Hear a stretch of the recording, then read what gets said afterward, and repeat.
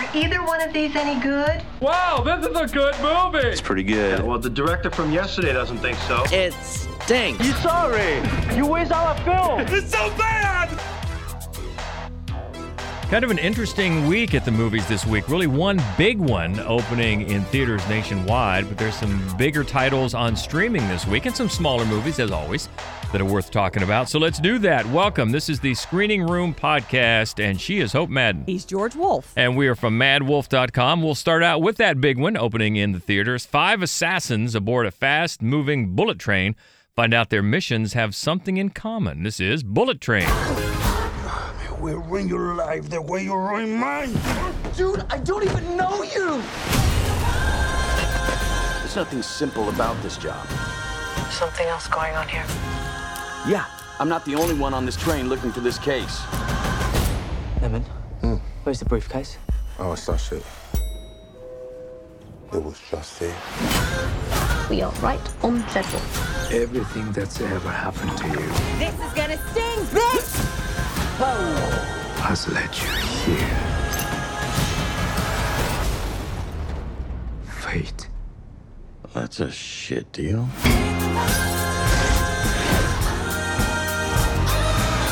I mean, have you heard of it? I feel like I have been watching commercials for this movie for 2 years. Yeah, the advertising budget on this one was high because, high. I've been seeing these commercials everywhere.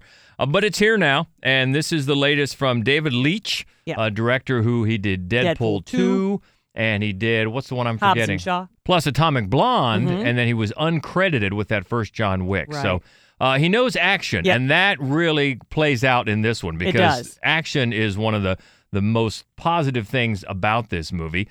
And it is fun. It's based on a book. I sort of had the feel, the movie sort of feels like maybe a graphic novel come to life. Yeah. But this one was an actual novel and a screenplay by Zach Olkowitz. But it is fun. It's just not something that once the train gets to the destination, you're going to remember very long. No, it's, it's always, I find it fun when Brad Pitt does comedy. Not as fun as when Ryan Reynolds does comedy, or Ryan Gosling is, but actually either one. They're funny. Yeah. Brad Pitt's funny, and I think, we've seen that in little bits and pieces in other movies, but he's the lead in this, and it's a comic turn. Yeah. And he looks goofy in this silly Gilligan hat and these big glasses. But there is a great deal of action, and I love action sequences on trains. Like something about the narrow space, makes it that much more sort of thrilling. Yeah, and he plays, his handle is Ladybug. Adorable. And he's some sort of assassin underworld guy, but he's had a sabbatical. Yeah. And he's sort of had a crisis of philosophy because he's really into daily affirmations now and telling himself how to get through and be positive. But he's back after a sabbatical to do his first job from his handler, Sandra Bullock, who's mainly just a voice telling him what to do. And he just has this really smash and grab job for his first job back. Easy job. Just get on this train, grab a suitcase, and get off the train. Well, that turns out getting off the train is the big trick once he's on it. Because, as the synopsis mentioned, there's so many other people here, so many other players that have their own agendas. And some of them involve working for this mysterious Japanese gang lord known as the White Death, who might be waiting at the end of this train. And if you're on the wrong side of him, that could be bad. So you've got a cast of characters. You've got these twins, Lemon and Tangerine, hitmen, played by Aaron Taylor Johnson and Brian Tyree Henry. And they're a hoot. They are. And then you've got this 20-something woman, the Prince, played by Joey King, and she's reading a book, but that's not the only plan she has for the train. And then you've got another hitman, the Wolf, who really just wants to settle a score with Ladybug, Brad Pitt, and that's played by the rapper Bad Bunny. And so we've got all these people. Zazie Beetz is in there. All these people crisscrossing, and we're not going to spoil anything. There's a couple of big name cameos that are fun. I did not know that they were coming. I had not heard that. So those are fun. Look out for those.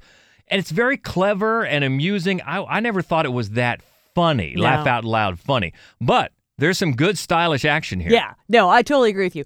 I love Aaron Taylor Johnson, and Brian Tyree Henry is one of my absolute favorite actors working today. They had a great chemistry. Yeah. And they were a ton of fun. And as you were saying, I mean, the action is just hilarious. The action is really well staged. It is. There's just everything about the film. I mean, the style feels very borrowed. It's a mishmash, as we were talking about as we left the theater. It's got definitely a little Tarantino to it. Definitely some Edgar Wright. An awful lot of Guy Ritchie. Yeah. Kind of all smashed together. With all that's going on, it just feels very superficial. Yeah, you can understand the British accents better than Guy Ritchie films. I'll give it that. And it's got some of the cuts and the swipes like Edgar Wright and the fast moving, and then you've got the Japanese influences and then some of the underworld stuff going on that recalls some of the Kill Bills from Tarantino. So all of that mixed up, but it is slight. There's not really tension to speak of. Not really. The stakes they're made clear, but still they're not anything really, really heavy. But it is fun. It is. And clever, but the action is really the calling card here. As we said by some of the other films that Leach has done, you can tell he can stage action, and it definitely plays out here. So that's the main reason. Other than that, it's just there's not a lot to it. As you said many times, it's slight. Yeah. But fun. It is fun. It is fun. And that's about it. And that's in movie theaters now. That's the big one opening all over the country in movie theaters called Bullet Train.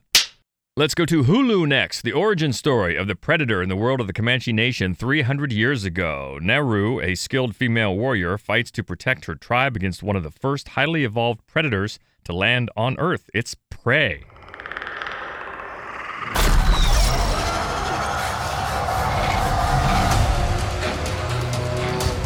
It knows how to hunt. I know how to survive.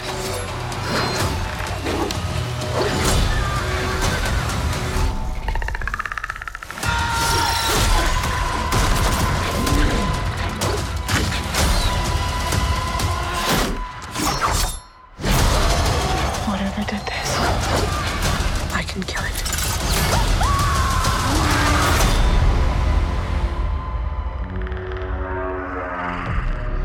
So if we're counting, this is number 5 in the Predator franchise. Back to the beginning, the first time the Predator hunted on Earth. And this has a lot going for it, and really one big thing that we've been talking about, one big aspect to it that kind of threw us off, that we'll get into. But mainly we should say it's director and co-writer Dan Trachtenberg. Of 10 Cloverfield Lane. 10 Cloverfield Lane, which we like that one. Very much. And this one has some very effective visuals to it. Really does. There's some good world building here. And some action and some blood. Yeah. This one is not shy about the carnage. No, not at all. And it really does have some fun action to it. And there are moments where it's just gorgeous. It really so, and makes you sad that it's not in big screens. It's true. It is rolling out on Hulu. So if you are lucky enough to have a big screen in your viewing room, that will come in handy because some of the visual set pieces are just great. Yep. And Amber Midthunder, who we just talked about in The Wheel, she's also done a lot of some TV that we haven't seen, but we saw The Wheel, and she's very good. And I will say the casting, the director Dan Trachtenberg, who we mentioned, and also the producer Jane Myers, who is of Comanche and Blackfeet heritage. It's clear they have really taken great pains, not only for the representation in the cast, but also the cultural depiction of the Comanche Nation here. And what's very interesting is you can choose a version of this film that is dubbed by the cast in the Comanche language, which I believe, from what I've read, is the first film to ever do that. Mm-hmm. Now, dubbing, as we have talked amongst ourselves, can be very distracting. Yeah. Because we've said about foreign films, we much prefer subtitles. Yeah. But the thing about it here is the fact that the cast that plays the Comanche warriors and hunters, they're speaking English. And it really took me especially, I think you a little bit, but out of it. And it's not only that they're speaking English, but I found the way they're speaking it, the delivery, the phrasing, it seems so present day. Yeah. Well, one of the things is the very first line in the film is in Comanche. And then every so often she talks to her dog in Comanche. And that is, I think, particularly brings you out of it, because then you're saying, well, why are they speaking English now? But as you said, it's not so much that they're speaking English, right? It's that they sound like just human beings talking today. They don't sound like people talking 400, 500, 600 years ago. Or yeah, and 500 years then ago. it just threw me out of it like they're cosplaying or something. And it just really, because I thought away from that, the world building was very good. It was. So I personally would choose, even though I'm not a fan of dubbing, I would choose the dubbed version because it just to me it seems more authentic. Now I also did read that for a time they considered filming this in the Comanche native language, which, man, I would like to see that. Yeah, I me too. really would. Yeah. Because everything else about this movie I thought was pretty darn solid. Yeah, so if you set that aside, I mean, there are some incredible sequences. There are some incredible action sequences here, and there are some really gorgeously shot, strangely enough, scenes of carnage. Yeah, there I are. mean, it's a beautiful film, regardless of the fact that what you're watching is a lot of people being torn asunder. And, I mean, it's like not just people being torn asunder either. Yeah, I mean, it's scary. Yeah, and so some of the themes I thought were a little bit forced. I mean, her, Nehru, as a hunter, because at first she has the skills. She wants to show to her tribe that she has the skills. They doubt her. Mm-hmm. So I thought her arc and also the themes of, the hunter is now the game, came on a little hurried and a little forced. But I will say the metaphor of having their homeland invaded by, and suddenly their homeland is turning violent against them. I thought that was a pretty successful metaphor. I thought so too. Yeah. So that worked. That worked. But yeah, the carnage is great. And also they want to capture some of that mid-'80s nostalgia that Top Gun Maverick just did, because there are some very direct callbacks to the original film. Which is, as the TV show host said this morning, sort of call aheads, really. Yeah, call aheads, right. Because this is a prequel. And you know what? Not just to the first one. There's the unexpected call out to Predator 2 in this one. You're like, oh, okay. Yeah, not just in scene and movement, but in dialogue. Yes, yeah. And that's all we'll say about that. Yeah, but all in all, I thought it was a very good addition to the franchise. I did too. Really was, and it's up to you if you want to choose, the English or choose the, which I think is a great option. They chose to go with having a dubbed option. Again, I think it's the first film to ever do that. But I thought it's a solid number 5 now to the Predator franchise, and worth checking out. And get ready for that blood splatter, and that is on Hulu now, called Prey. Go to Prime Video next for a rescue mission assembled in Thailand, where a group of young boys and their soccer coach are trapped in a system of underground caves that are flooding. This is 13 lives. You try and dive those kids the whole way, all you'll be bringing out is dead bodies. With oxygen running low, the entire nation is anxiously waiting for what will happen next. What are you thinking? Just a crazy idea. Got a skill none of the rest of us have. No. It's insane. It's unethical. It's illegal. Man's already died. Breathe. We'll do nothing. We'll be bringing him out dead for sure. So you are expecting casualties? Yes. I expect casualties.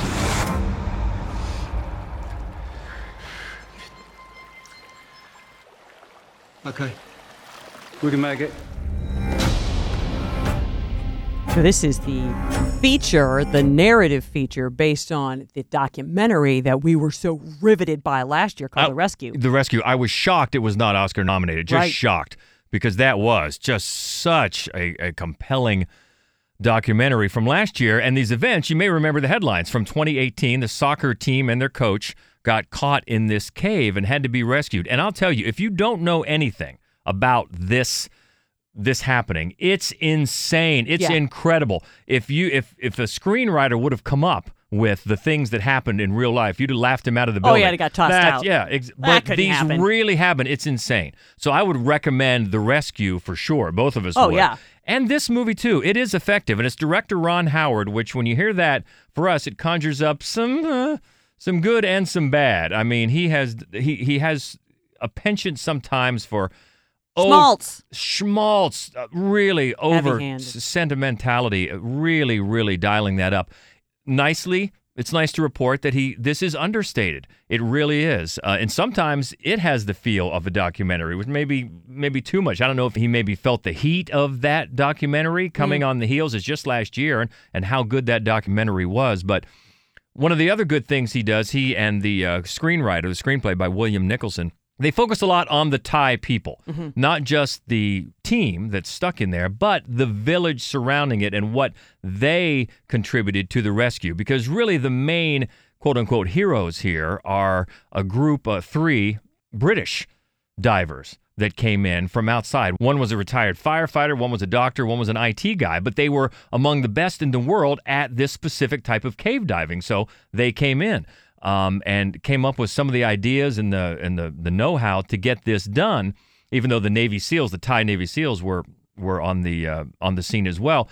So it spotlights the whole Thai community and how the people came together to create this series of pipes that helped to divert a lot of the water that was flooding the cave and give them more time to get the kids out. So it's an incredible story.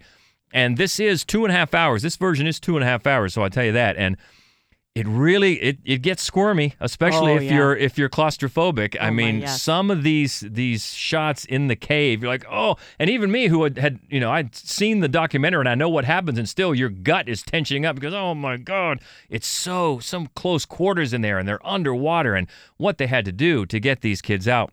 Some really great actors in this. So Viggo Mortensen and Colin Farrell and Joel Edgerton. Yep. Now, that's a trio I'd like to see in more stuff. Yeah, and especially Viggo Mortensen. He's perfect for the type of role. He's really the main expert cave diver and came up with, I'm not going to spoil it if you don't know, but the big crazy idea that enabled this thing to work, and his sort of weary heroism. I mean, Viggo just enabled that perfectly. But all three of them, you're right. Yeah. All three of them are great for this. But so there's a story and the true events that really make it an easy white savior type of story. But credit to Ron Howard and the writer here, they dial that down.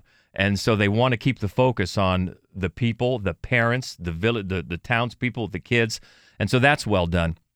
It gets a little dry at times, but overall very effective, especially when you hear the term Ron Howard, the name Ron Howard, and how he can, like you say, really dial up the schmaltz. Happy to report that he doesn't do it here, and this is the type of story that should just be left to, I mean, you feel the heroism and you feel the tension, you really do. Well, it's so crazy, you don't need to dial up anything. It is, it's just an incredible set of circumstances of how this thing played out, and I urge you, if you don't know anything about it, to look at it. Watch this and watch The Rescue from last year. A great documentary, and it's just an incredible, incredible true life story. So, it's worth checking out, and it's on Prime Video called 13 Lives.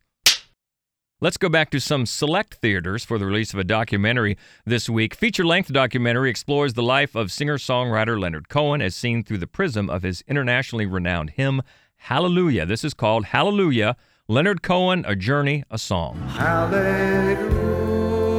There was a lot of verses. The number 180 comes to mind. The real song, where that comes from, no one knows. That is grace. That is a gift. The first version of Hallelujah I heard was Jeff Buckley. Jeff Buckley. I remember John Cale covering that song. And I remember going, wow, not a lot of people know that tune. Just Cale, then Buckley, and then Shrek. So Shrek really broke it. And even though it all went wrong. Hallelujah really beat the odds, and that it's its own thing now. Hallelujah. You're getting things that are so deep and so resonant in your own spiritual journey that you are benefiting from his.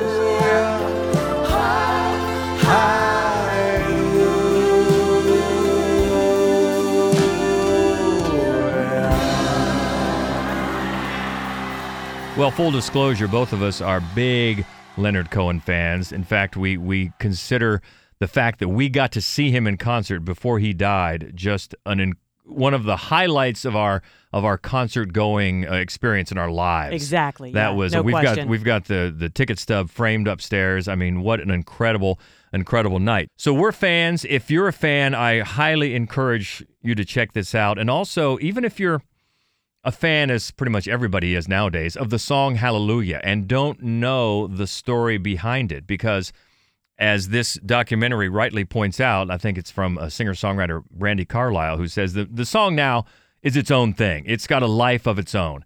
But it didn't start out that way. The history of the song is fascinating. It really and is. It was first explored a few years ago by writer Alan Light. He wrote a book that we have called The Holy or the Broken, about how this song had such meager, modest beginnings and now has become such a pop culture institution. And he serves as a consultant on this film as well to directors Daniel Geller and Dana Goldfine. So it's a little mix of biography and song history. If you're a longtime fan as we are, maybe you would like a little bit more song history, but I understand how you want to mix in the biography as well, because he also, in addition to being an incredible songwriter, lived an incredible life. Yeah, he did. And so unlike, everything about him is so unlike any other pop culture, certainly musician types of his generation, of his era. He was always in a suit, and he was very humble, and he studied Buddhism, and he lived in a monastery in Mount Baldy for 6 years. I mean, he's just a fascinating human being. I love the archival footage of his interviews. I think those are my favorite parts. He's just so understated and charming. Yeah, I mean, the documentary also features interviews with fans and friends and admirers, but hearing from him, concert footage of him doing the song, and also learning about how long it took him to write the song. And how many verses. How many verses. They're guessing 100, 180. I mean, you see these notebooks after notebooks, and then you see the handwritten lines appear on the screen and disappear as he just worked on it over and over and over. And for somebody who was so gifted with his songwriting, to hear that it could be such a tortured process, because he was just such a seeker trying to, as someone says in this documentary, trying to merge the primal and the spiritual. And I think this movie gets it across. But I highly recommend it. Really do, especially if you don't know that much about the history of the song, and maybe our mistake, maybe you didn't know he wrote it. Some people don't. Right. Think it's cause people think Jeff Buckley wrote it, or they first heard it in the Shrek movies. Or the song on one of the TV shows. I know. And it's gotten to the point where I'm tired of people like that doing it all the time. And I know when I do that, when I yell, "Oh, not Hallelujah again," or I fought with somebody online last year, it's not a Christmas song, for Lord's sake. But again, that's me taking ownership of it. I don't own it. No. And this documentary reminds you of that. But it's such a great song, and he was such a great songwriter and performer and a unique individual. So yes, highly recommend this one. It's in select theaters now, hopefully coming to streaming soon. Don't know if it is, but right now it's in select theaters, called Hallelujah, Leonard Cohen, A Journey, A Song. And let's go to Apple TV next. The curtain is pulled back on the millennia-old battle between the organizations of good luck and bad luck that secretly affects everyday lives. It's called Luck. Humans cannot be here. Where's here? The land of luck. I'll leave as soon as you give me another lucky penny. You best start blending in. Hello. Mighty leprechaun Fräulein. Well done, nature. This is where good luck is born. A dragon? She's the only creature that can sniff out bad luck. There's bad luck here too. Good luck on top, bad luck on the bottom. The tiniest amount of bad luck can shut down our entire operation. Just how unlucky are you? Oh no. Oh, super duper unlucky. You'll cause a disaster. Good luck to us both. I was kind of hopeful about this one, to be honest with you. Because it's got a lot of Pixar alum, and we are big fans of Pixar, obviously. Unfortunately, this one, it just seems like an idea that Pixar didn't want. Yeah, it's convoluted and incredibly complicated, and at the same time, quite superficial. Yeah. There's so much going on, none of it with much meaning. None of it makes a lot of sense. There's, if they had focused on, there's like a world and an underworld, and the up top of the world is good luck, and the bottom part of the world is bad luck. But she comes from the regular world, ours, and they end up there in search of a lucky penny. There's a cat. There's so many things going on. A lot going on. Like, convoluted is a good word. Yeah. And it's got that Pixar playbook of a secret world that we don't know about. Yeah. But this one is it's just not that interesting. The main voices here are Eva Noblezada. Hope I pronounced that right. She plays Sam, who's searching for that lucky penny. Then Simon Pegg is the cat. Yeah. And Jane Fonda is the dragon who sort of controls the good luck, the world of good luck. And she can sniff out any trace of bad luck, because if there's any trace of bad luck, it can spoil everything. And that's those are the stakes here. But it wasn't very interesting. It certainly didn't have that tug on your humanity that the best of Pixar does. No. So if you have Apple TV, I suppose, and the kids want a new animated movie. It's very brightly colored. Yeah, it is. And you know what? And it would be good around St. Patrick's Day. There's a lot of leprechaunish stuff going on. Yeah, there is. And lucky pennies and green. And it seems like it could be perfect for St. Patrick's Day. But I know that's not here yet, but if you want to check it out, the kids might like it. But other than that, it just seems like you can understand why this is something that I don't know that Pixar passed on it, but it just seems like maybe something that would be a discarded idea from Pixar that landed here. That is how it felt, yes. Yeah, and that is on Apple TV now, called Luck. Let's move on to Shudder, for a family with buried secrets reuniting in a farmhouse after 2 decades to pay for their past sins. It's called What Josiah Saw. People save that property. They swear it's haunted. It's time to let the place go. What about Paul? An old bastard just wants revenge. There's something he's doing. I need to wait till dark to tell you. It's dark now.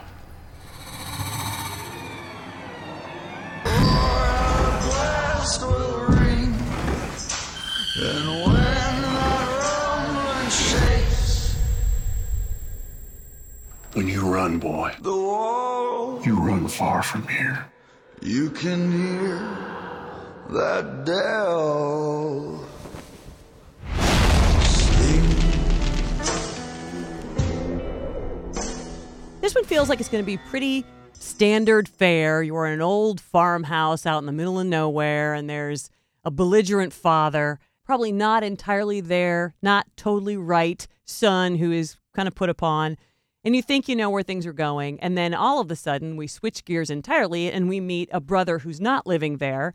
And he has his own whole movie. Suddenly, it's sort of a gritty thriller kind of mystery. And it's fascinating. And then we switch gears again when we meet the absent sister. And she's got a completely different storyline. I love, in particular, Eli is the brother, his story. I wish that had been the whole movie, actually. I wish we'd seen the before and the after of that movie. And then we know clearly all of these siblings are going to be reunited on the farm. And so then we go back to the original story and see what their secrets are, why it is that their lives have turned out the way they do. It's interesting. Mm-hmm. The performances are all very good. There's something a little bit too standard in the way things turn out.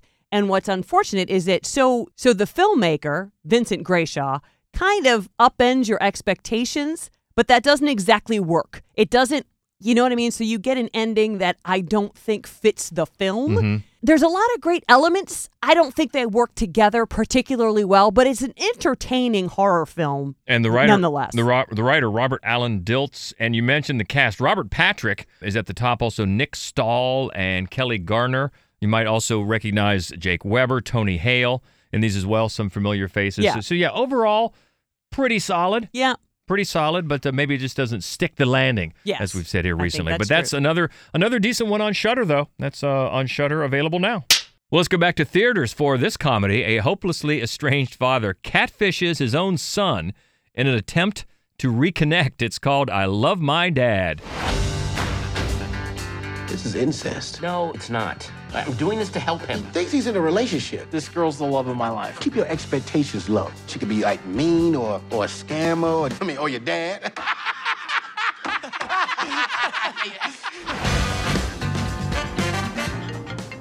It's my girlfriend. One sec. Becca? Hello? Hey, Becca? Hello. I'll call you in a little bit. Not there, huh? Can I pretend kiss you? Look, you asked for my help. Internet kiss your son. That's gross. Do you love him? Yes. Just kiss him already.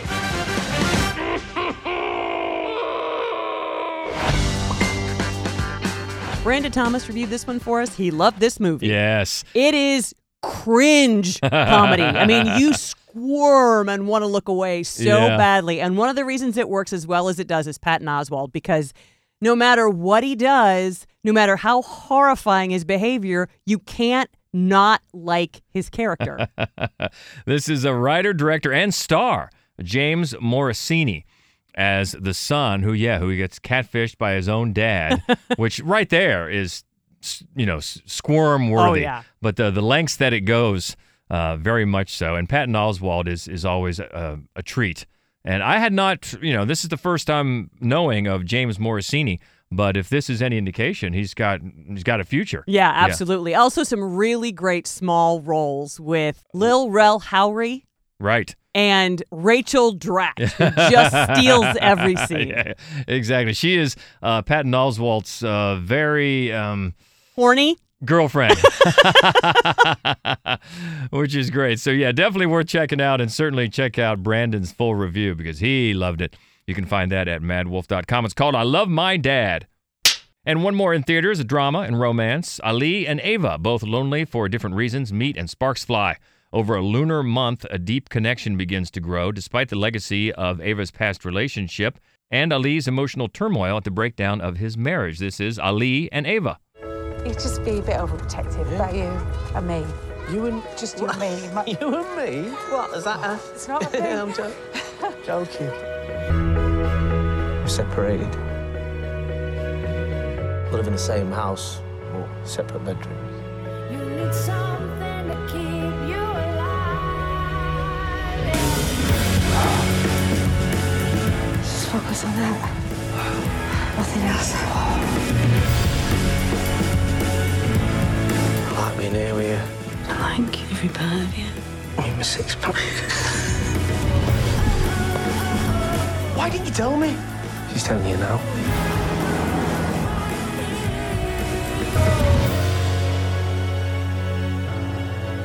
Rachel Willis reviewed this one for us. Also, a big thumbs up from her. Mm-hmm. A charming and really likable film that treads some familiar ground. It's two people from different backgrounds who kind of fall in with each other. But one of the things that's very interesting, first of all, is that there's a big age difference on top of everything else. Mm-hmm. So it gives you a chance to look at how that affects relationships. There's a very big cultural and racial and ethnic divide, and those are a little bit more common, I think, in films. The performances are wonderful, and it's just a charmer. Yeah, writer-director is Cleo Barnard, and the performer Ali is Adil Akhtar, and Ava is Claire Rushbrook. So, yeah, lots of talent to go around here, and yeah, you get a chance to see, because usually the age difference is the other way around. Exactly. It's usually the older man. You see that all the time. But a little switcheroo on this one, and the cultural differences as well play out well.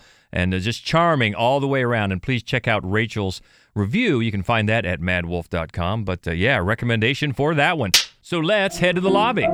Let's all go to the lobby. Let's all go to the lobby. Let's all go to the lobby. Checking back in the lobby, get the latest from Daniel Baldwin, a.k.a. the Schlocketeer. I imagine it starts with the big Batgirl news. Yes.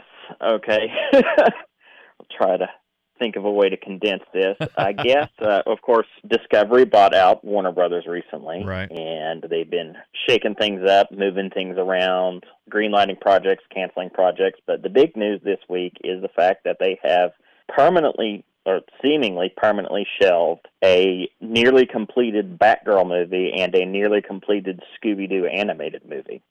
They're tossing them in the vault and taking tax write-offs on both instead of releasing them.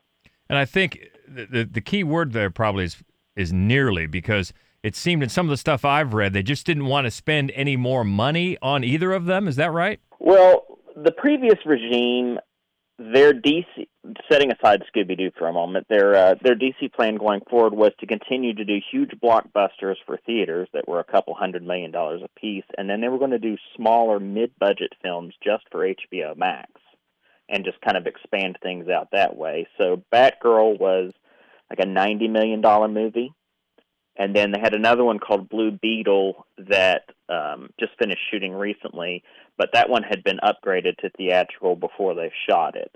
So I would assume they beefed up the spectacle a little bit. I guess the the big issue with Batgirl is that the new owners just flat out hate the idea of streaming exclusive movies. And I guess it's not so much that there was a problem with Batgirl, because it had tested in its slightly incomplete form and had apparently gotten test scores comparable to the first It. What? So, it wasn't there weren't bad scores at all. There's nothing wrong with the movie. But I guess their thinking was they don't want to spend extra money to beef up the spectacle and reshoots, so they're just going to toss it in the dungeon and take a $90 million tax write-off on the whole thing. Wow. Yeah, apparently all that was left was a few effect shots needed finished, and the movie needed color timed, and that's it. So, a couple weeks worth of work and it would have been done. And it sounds like the Scoob Holiday Haunt was just as close to completion, and that one cost between $40 and $45 million. So what? Aside from those two big pieces, I really don't understand the thinking here, and they are getting lambasted from top to bottom, both on social media and from other industry people in general. Like it's kind of unheard of. On the good news front, Baz Luhrmann's Elvis will be available to stream on HBO Max and rent on VOD come Monday, August 8th. And then Amazon has announced a trio of horror film release dates for their upcoming Halloween season. First up on September 16th is the Naomi Watts starring remake of Goodnight Mommy, which I completely forgot was on the way. Wow. And then on September 30th comes an adaptation of Grady Hendrix's My Best Friend's Exorcism, which stars Elsie Fisher. I have not read that book, but it's been described as Beaches meets The Exorcist, so that already has my attention. Wow. Love Elsie Fisher. Yeah. And then on October 28th, they're releasing the Blumhouse horror thriller Run, Sweetheart, Run. And backing up a tad, October 11th, we'll see the VOD release date of Spirit Halloween the movie, which was shot and abandoned to Toys R Us, and centers on a group of kids spending the night in a Spirit Halloween store, only to find out the decorations come alive after dark. Fun. Uh-oh. And then Netflix is releasing a family horror film of their own called The Curse of Bridge Hollow on October 14th, which also happens to center around Halloween decorations coming to life and chasing people. Bit of a theme going there. On November 4th, the musical comedy biopic Weird, the Al Yankovic story, will premiere for free on the Roku channel, and that stars Daniel Radcliffe as Weird Al, Evan Rachel Wood as Madonna, and Rainn Wilson as Dr. Demento. Apparently, it's not a factual biopic, and it's kind of more of a fun myth-making one. I guess more Rocket Man than Bohemian Rhapsody. Well, but on Roku channel. Yeah. I don't even know if you can access the Roku channel if you don't have a Roku. I guess that's something we'll find out when it releases. And then we've got a couple of project announcements and release date announcements beyond that for the next couple years. Sony has set a July 7th release next year for Insidious 5, and unlike the last two movies that were prequels, this one's actually a sequel that picks up about a decade after the events of the first two films. Wow. Patrick Wilson, Rose Byrne, and Ty Simpkins are all back for it. They haven't said if Lynn Shaye's coming back or not, but I'd be shocked if she wasn't. And Patrick Wilson's making his directorial debut with this one. Oh, all right. And then Paramount has set an August 4th, 2023 release date for an animated film called Teenage Mutant Ninja Turtles Mutant Mayhem. And speaking of Warner Brothers, they've set an October 2024 release date for Todd Phillips' Joker, Folie à Deux, which will see Joaquin Phoenix's Joker back, this time accompanied by Lady Gaga, presumably playing some iteration of Harley Quinn, and it's supposed to be some sort of musical sequel. Yeah. So. See how that turns out. One of them can hopefully sing. good. And that's all I've got for you. All right. Thanks, as always. You can catch up with Daniel and always get the latest at The Schlocketeer on socials. Thank you. Hey, thanks. All right, looking ahead to next week, the latest from A24 called Bodies, Bodies, Bodies. Also, Emily the Criminal. Mac and Rita. Innu-O. Day Shift. Summering. And Wife-Like. Wife-Like. All right. See what that is. But that's next week. What do you think about this week? You got Bullet Train, you got Prey, 13 Lives, Luck. Maybe you loved that. Whatever. We love to keep the conversation going. Always easy to find us on Twitter. That's at Mad Wolf, MADDWOLF. Also, you can find us on Facebook and Instagram. It's Mad Wolf Columbus, and the main website where you can find all of our written reviews and our other horror movie only podcast called Fright Club. That's all for you there at madwolf.com. So enjoy the movies. Keep in touch if you can, and we will talk again next week. Until then, she is Hope Madden. He's George Wolf. And this is the Screening Room Podcast. See ya. I do wish we could chat longer, but I'm having an old friend for dinner. Bye. Okay, everybody, that's a wrap.